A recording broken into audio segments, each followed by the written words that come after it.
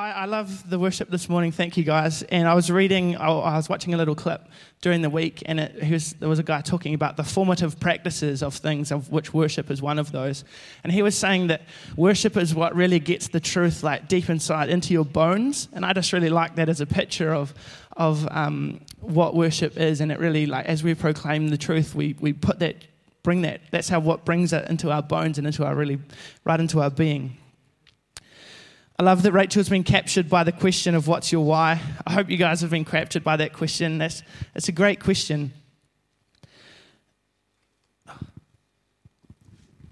And I love the idea of growing. I want to grow, but to grow means that we also have to change, right? And who thinks change is like easy and comfortable all the time? I love my comfortableness. I love my comfortable zone. But I want to grow. I want to grow this church. I want to see God's church growing, and I want to grow inside in myself. That's why that what's your why question is so good. And this morning I want to talk about, among other things, the great why. The why at the foundation, the why at the very bottom of what we do. On the 10th of April, 1912, 3,327 passengers set out on the trip of their lives. They were aboard the greatest ship ever built, the Titanic, bound for New York. You know, we've seen the movie, we know the story. It didn't quite end up as they intended. The boat hit an iceberg, was taking on water, and it was quickly sinking. You know, the crew hadn't been prepared for this sort of event. This was the greatest boat ever. This was the Unsinkable. And they worked at getting the life rafts down, and they got some of them down, and they got some of them partially full. And if you were lucky enough to make it onto a life raft, your first job was to get as far away, or to get a safe distance away from the ship, so that you weren't sucked under as the boat sank. Now, for those who made it onto a lifeboat, you'd think that everybody would have just been getting ready. As soon as that boat sunk, as soon as it was safe again, you know, you'd identify your most Mahi Drysdale-esque rower, put him on the oars, and you'd get ready, and you'd be racing back to see who else you could pick up. But there was no flurry. There was no race. Only one lifeboat number 14, went back into the cold and debris to look for survivors. Wow. I was amazed by that. How many of us think that we've made it into life's lifeboat through faith in what Jesus has done? How many of us think that we've been pulled out of the icy water by hope in what Jesus has achieved for us? How many of us know that there's safety and assurance, safety and assurance and peace that Jesus brings, that we know that we've got a hope that won't end? And the really challenging question is for those with yeses, what are we doing about it? How many of us are going back into the cold and into the debris and in the water to lend a hand to others? Everyone needs everlasting hope, and this hope is only found in Jesus. And the great news is this: if you're a Christian, you have everything you need to be able to go out and start doing some rescue. You have everything you need. Your boat might feel like it's tipping left and tipping right. You might feel seasick. You might feel like your boat is really all that you can manage right now.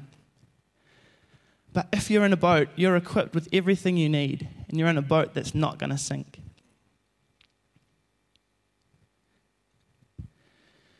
Where this illustration falls over a little bit is that most people that don't know God probably don't think that they're drowning. Most people don't think that they're freezing and don't perhaps think that they're in need of rescue. I read a really profound thought this week, and it was that young people becoming teenagers today have never lived outside of a culture which celebrates almost every and almost all forms of self-expression.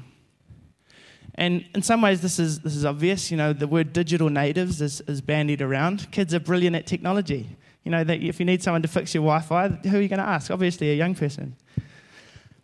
But what this article talked about, and what I hadn't really continued on in that, is that they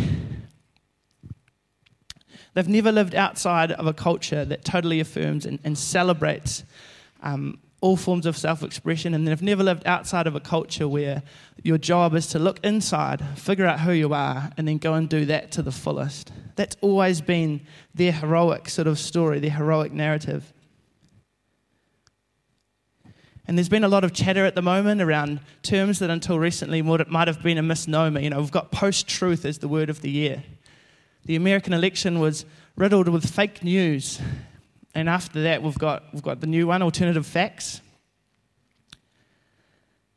But we might laugh at this, but this is the culture that your kids are growing up in and that society is moving toward.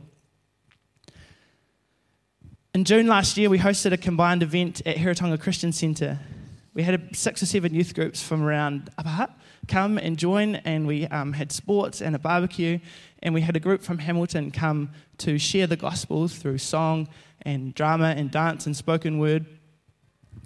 And after they delivered the message of the gospel, we saw some kids respond, and that was great. I was really encouraged by that. But another conversation I had that day really struck me and has stayed with me. One of our youth had brought one of their friends to come along, and he said, "Hey, can you talk to my friend about the message and that sort of thing?" So I went and said hello, and, "Hey, what do you think of that?" And this kid says, "Oh, I really like that part about Jesus, because I didn't realise that there was a way to sort of deal with the bad stuff that I'd done. So far so good." I was like, "Yeah." And I said, "Oh, so did you understand that when you put your faith in Jesus, that he's good to forgive you? And did you understand that?" And then he said this. He said, "Oh yeah, that's what he said that it meant. But then I took it to mean." And then he went on and gave his own explanation, and he gave his own meaning to what he had heard. Now that was a real wake-up to me, that the 13-year-old wouldn't respond with an agreeance or a disagreeance. His response was to make up his own meaning to what he'd heard. So how can we respond to this? How can we respond to this culture? How can we be people on life, to giving out hope and life in this culture?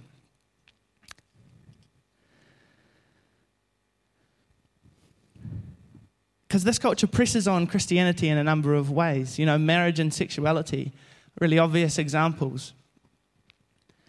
But some are much more subtle. Take happiness, for example. A really massive challenge to youth today and to all of us is that when people justify something on the basis of it making me happy, that's like an untouchable reason in society today. It's totally inappropriate to disagree with, and it's almost as inappropriate not to affirm that. And it's subtle because we do want people to be happy. But Christians can't affirm everything, and they even have to disagree because we know that it doesn't make you happy in the end. So how can we respond? I invite you to turn or scroll to 2 Corinthians 5, technology, love it. 2 Corinthians 5, verses 11 to 21.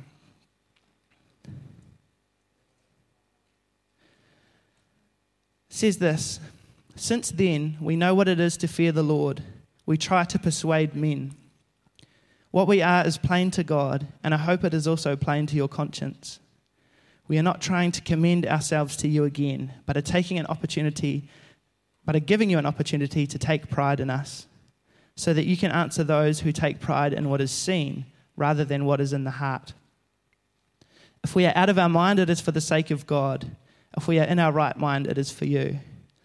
For Christ's love compels us, because we are convinced that one died for all, and therefore all died. He died for all, that those who live should no longer live for themselves, but for him who died for them and was raised again. So from now on, we regard no one from a worldly point of view. Though we once regarded Christ in this way, we do so no longer. Therefore, if anyone is in Christ, he is a new creation. The old has gone, the new has come. All this is from God, who reconciled us to himself through Christ and gave us the ministry of reconciliation. That God was reconciling the world to himself in Christ, not counting men's sins against them. And he has committed to us this message of reconciliation.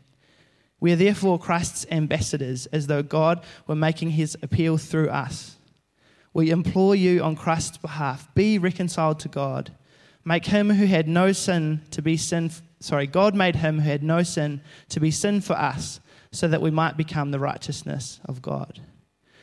That's massive. There's lots in there. It's deep and it's dense.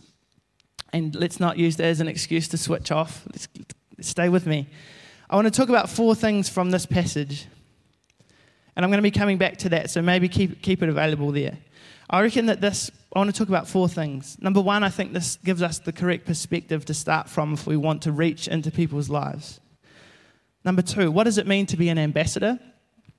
Number 3, how can we be an ambassador? How do we get started and how do we carry on? And number 4, what is the correct motivation? So starting first, the correct perspective. Paul writes in verse 11, because we know what it is to fear the Lord. And then in verse 16, we no longer regard anyone from a worldly point of view. If we fear God, we can't be happy if somebody takes on something that we know is sin as their identity. You know, we can't be happy when our friend who already gives 120% of his effort and time to his career gets another promotion. You know, we can't be happy with that if we know that it's to the detriment of their family. But how do we live this out? How do we respond without shrinking our faith down just to being a purely personal thing? How do we reach others to share our hope? I think the first place to start is to remember that God loves our friends and our family and our co-worker and our neighbour far more, better and vastly and more thoroughly than we do. 1 Timothy 2, 3 and 4 says this, "This is good and pleases God our Saviour, who wants all people to be saved and to come to the knowledge of the truth." If God wants all people to be saved, then he's pursuing all people. And we see that in verse 18. All this is from God, who reconciled us to himself through Christ and gave us this ministry of reconciliation. That God was reconciling the world to himself in Christ, not counting people's sins against them. Reconciling means to restore relations between, and it means to make one account consistent with another. So a ministry of reconciliation is working to restore, to bring two together, people to God. And I find this idea really freeing and helpful because it means that I'm not starting from scratch. If God's reconciling the world to himself, then my job isn't to start from nothing, it's just to join in with what he's doing. And that's where being an ambassador is a really helpful idea. You know, we're in a world of brand ambassadors these days where people who exhibit and display the lifestyle or the look that a company wants to be associated with, they get money and they throw up the right hashtags and they go to the right parties and wear the right gear. And that's something of what we're talking about of being an ambassador because we need people to know what we stand for. But I think we are more ambassadors in a diplomatic sense. You know, an ambassador represents a country's interests in another country. And they advocate for that country's behalf. This type of ambassador is looking for connection points. And our job as Christ's ambassadors is to look for connection points. When we see where God is working in a person's life, when we see where God is knocking on somebody's heart, that's a connection point that we are able to enter into, and that's how we can reach somebody to speak on Jesus' behalf. We saw this, and you see this approach modeled throughout the New Testament.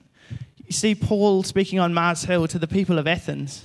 He didn't go and just say, hey, you know, you've got these 26 gods. They're all rubbish. Like, this is the God. What was his connection point?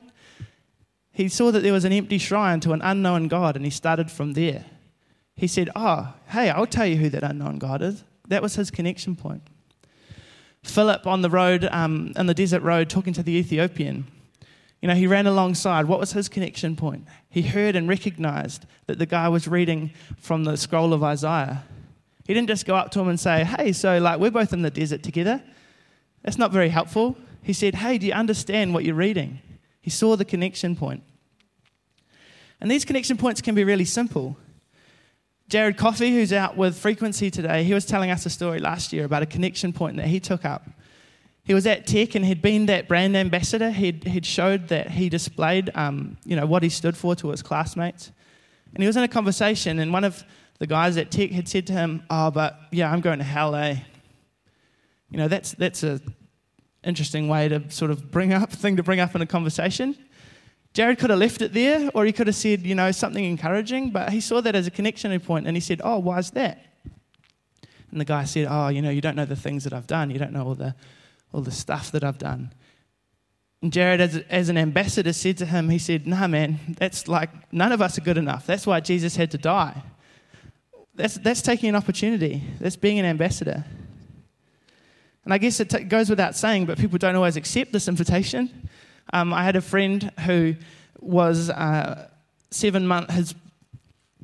I had a friend who moved into a new house, and it was 7 months. His partner was 7 months pregnant with their first child, and that was when they moved into their new house. Thank you.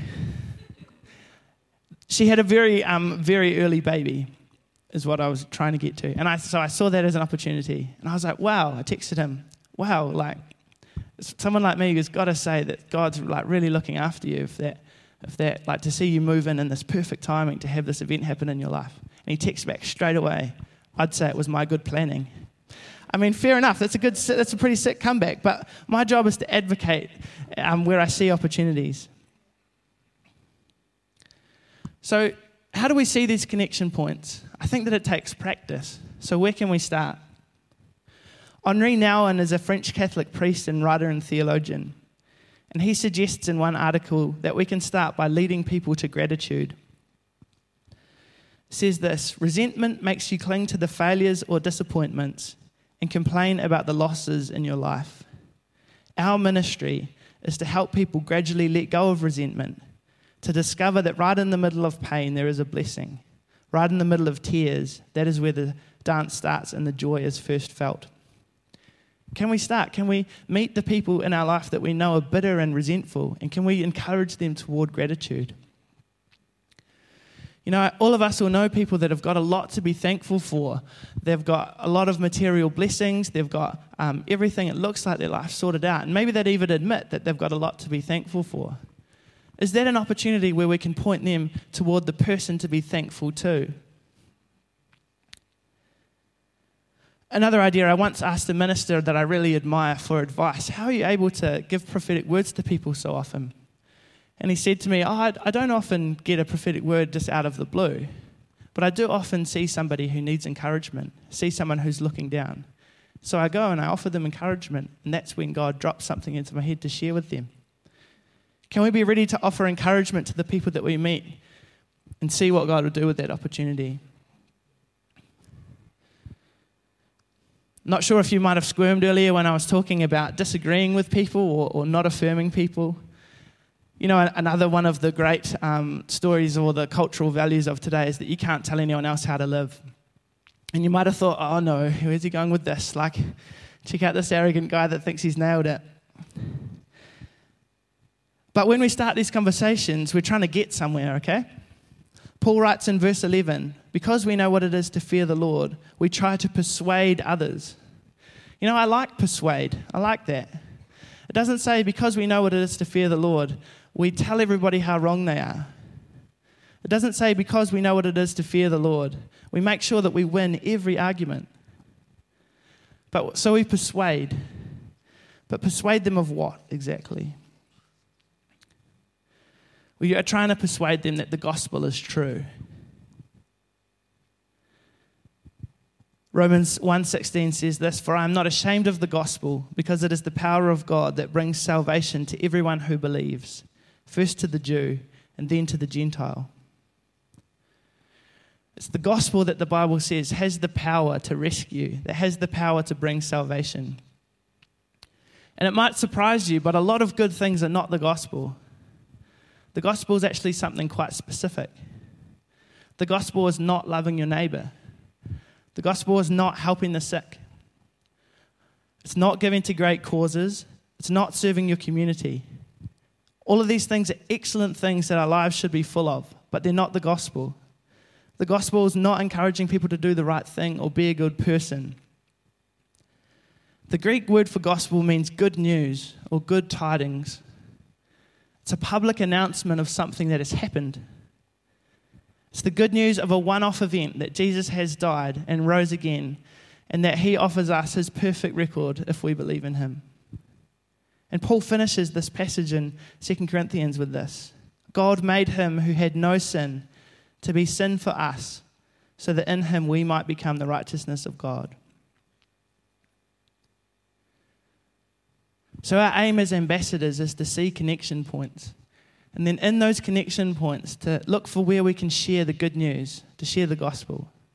Because that's what the Bible says has the power in it.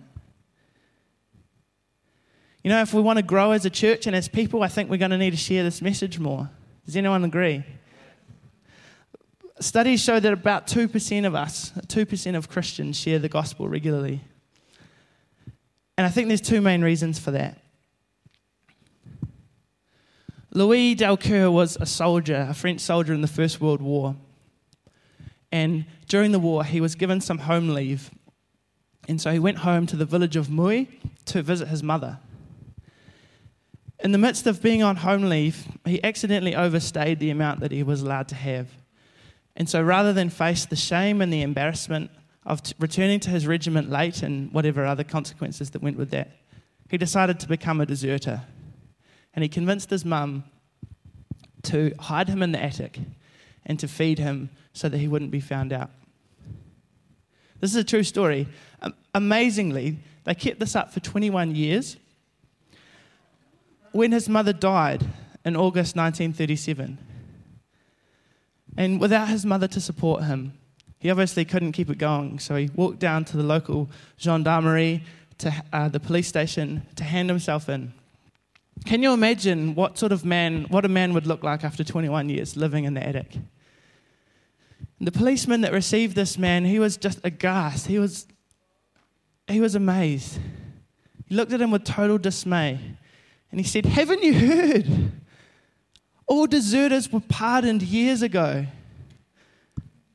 Louis had freedom, but he didn't know it. And he'd eked out this miserable existence in the attic because he hadn't laid hold of his freedom." And I think this speaks to us because Louis lived in the attic because he had done wrong and because he was afraid. Guys, we can't let sin hold us back any longer.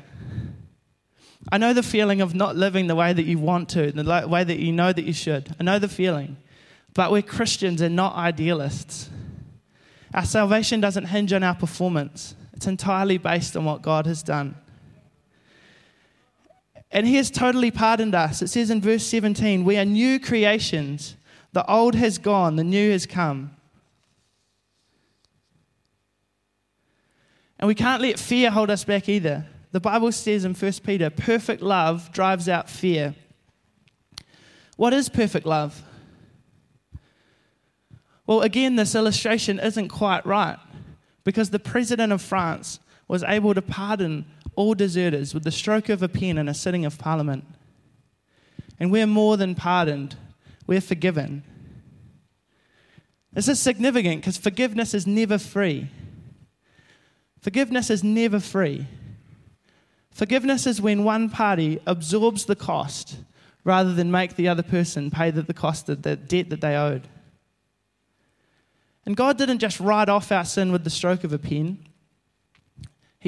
Jesus took all the debt that we owed and he suffered our punishment to reconcile us, to make two accounts match. And this perfect love has got to be the great why under all of our specific whys. This has got to be the base of things. It says perfect love drives out fear. We need to think about and meditate on this perfect love until it drives out our fear. You know, we can't be fearful of what people will think or maybe even that we'll get it wrong. Last week I was having a discussion at work with a colleague and we were talking about things of justice and that sort of thing in politics. And he said, you've got to start from the assumption that everyone is good. You know, at their core, everybody's good. And to me, this was a chance to be an ambassador because I don't think a Christian just can't agree with that. And I said, I can't agree with you. I think at their very core, people are self-interested and that they might be good as long as it suits them. But otherwise, I think that they'll do what they can and what they need to do. And so we had this discussion, and I knew that he'd been brought up in a boarding school, and he had some knowledge of what Christians think and that sort of thing. And so I brought up original sin and said, hey, we inherited this thing. And so we talked about that. And cleared up some Catholic ideas maybe, or like gave my view instead of the Catholic view of a few things. And so our discussion carried on, and I sensed that this was an opportunity. And so I said to him, and by the way, that's why Christianity falls over without the virgin birth. And he's like, And so we carried on, and I was able to get through and explain to him the whole Christian message, the whole message of the gospel. You know, this story isn't finished yet. Like, each day since, there's been something that's brought this up, and he'd sort of thought, that's right. Like, yeah, that reminds me of, even a question in the 5-minute quiz. He's like, that reminds me of our conversation again. But I've done all that I can to be an ambassador. I've presented the reason for the hope that I have, because everybody needs everlasting hope, and that hope is only found in Jesus Christ.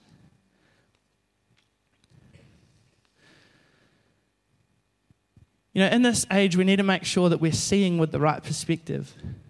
We need to check the places that we've fallen for the world's point of view, and check.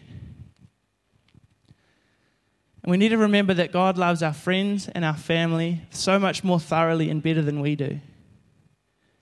Because of this, we know that our job has already started, and our job is to get in and jump on in what God is doing and advocate and be ambassadors, to see where God's looking and knocking on people's hearts.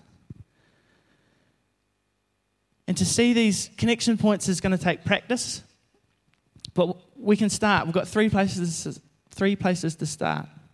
We can look to see where we can bring people to gratitude. We can help people see that there's someone to be thankful to, rather, there's a person to be thankful to. And we can look to encourage people wherever we go. When we find these connection points, we're looking to share the gospel, because that is what has the power unto salvation. I'd like to ask 3 questions to close. This is a photo of me in 2 of my happy places.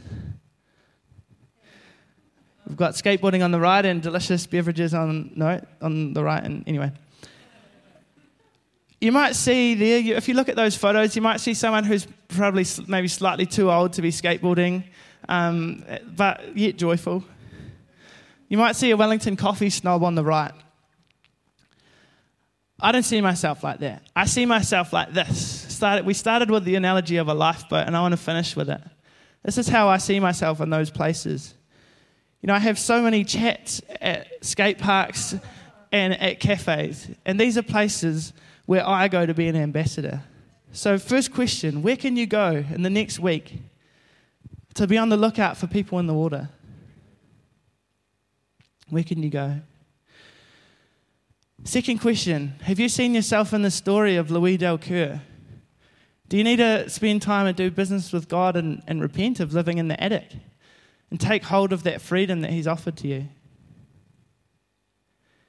And the last question, if hearing this gospel has really touched you for the first time, I just really encourage you to grab someone here and seek to talk about that with someone else. Can I pray?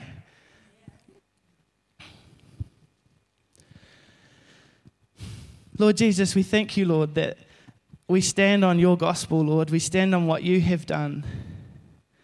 We stand on this message of reconciliation, Lord, that we couldn't make our account match what we owed, Lord, so you sorted that out for us and you took our debt and you paid it, God.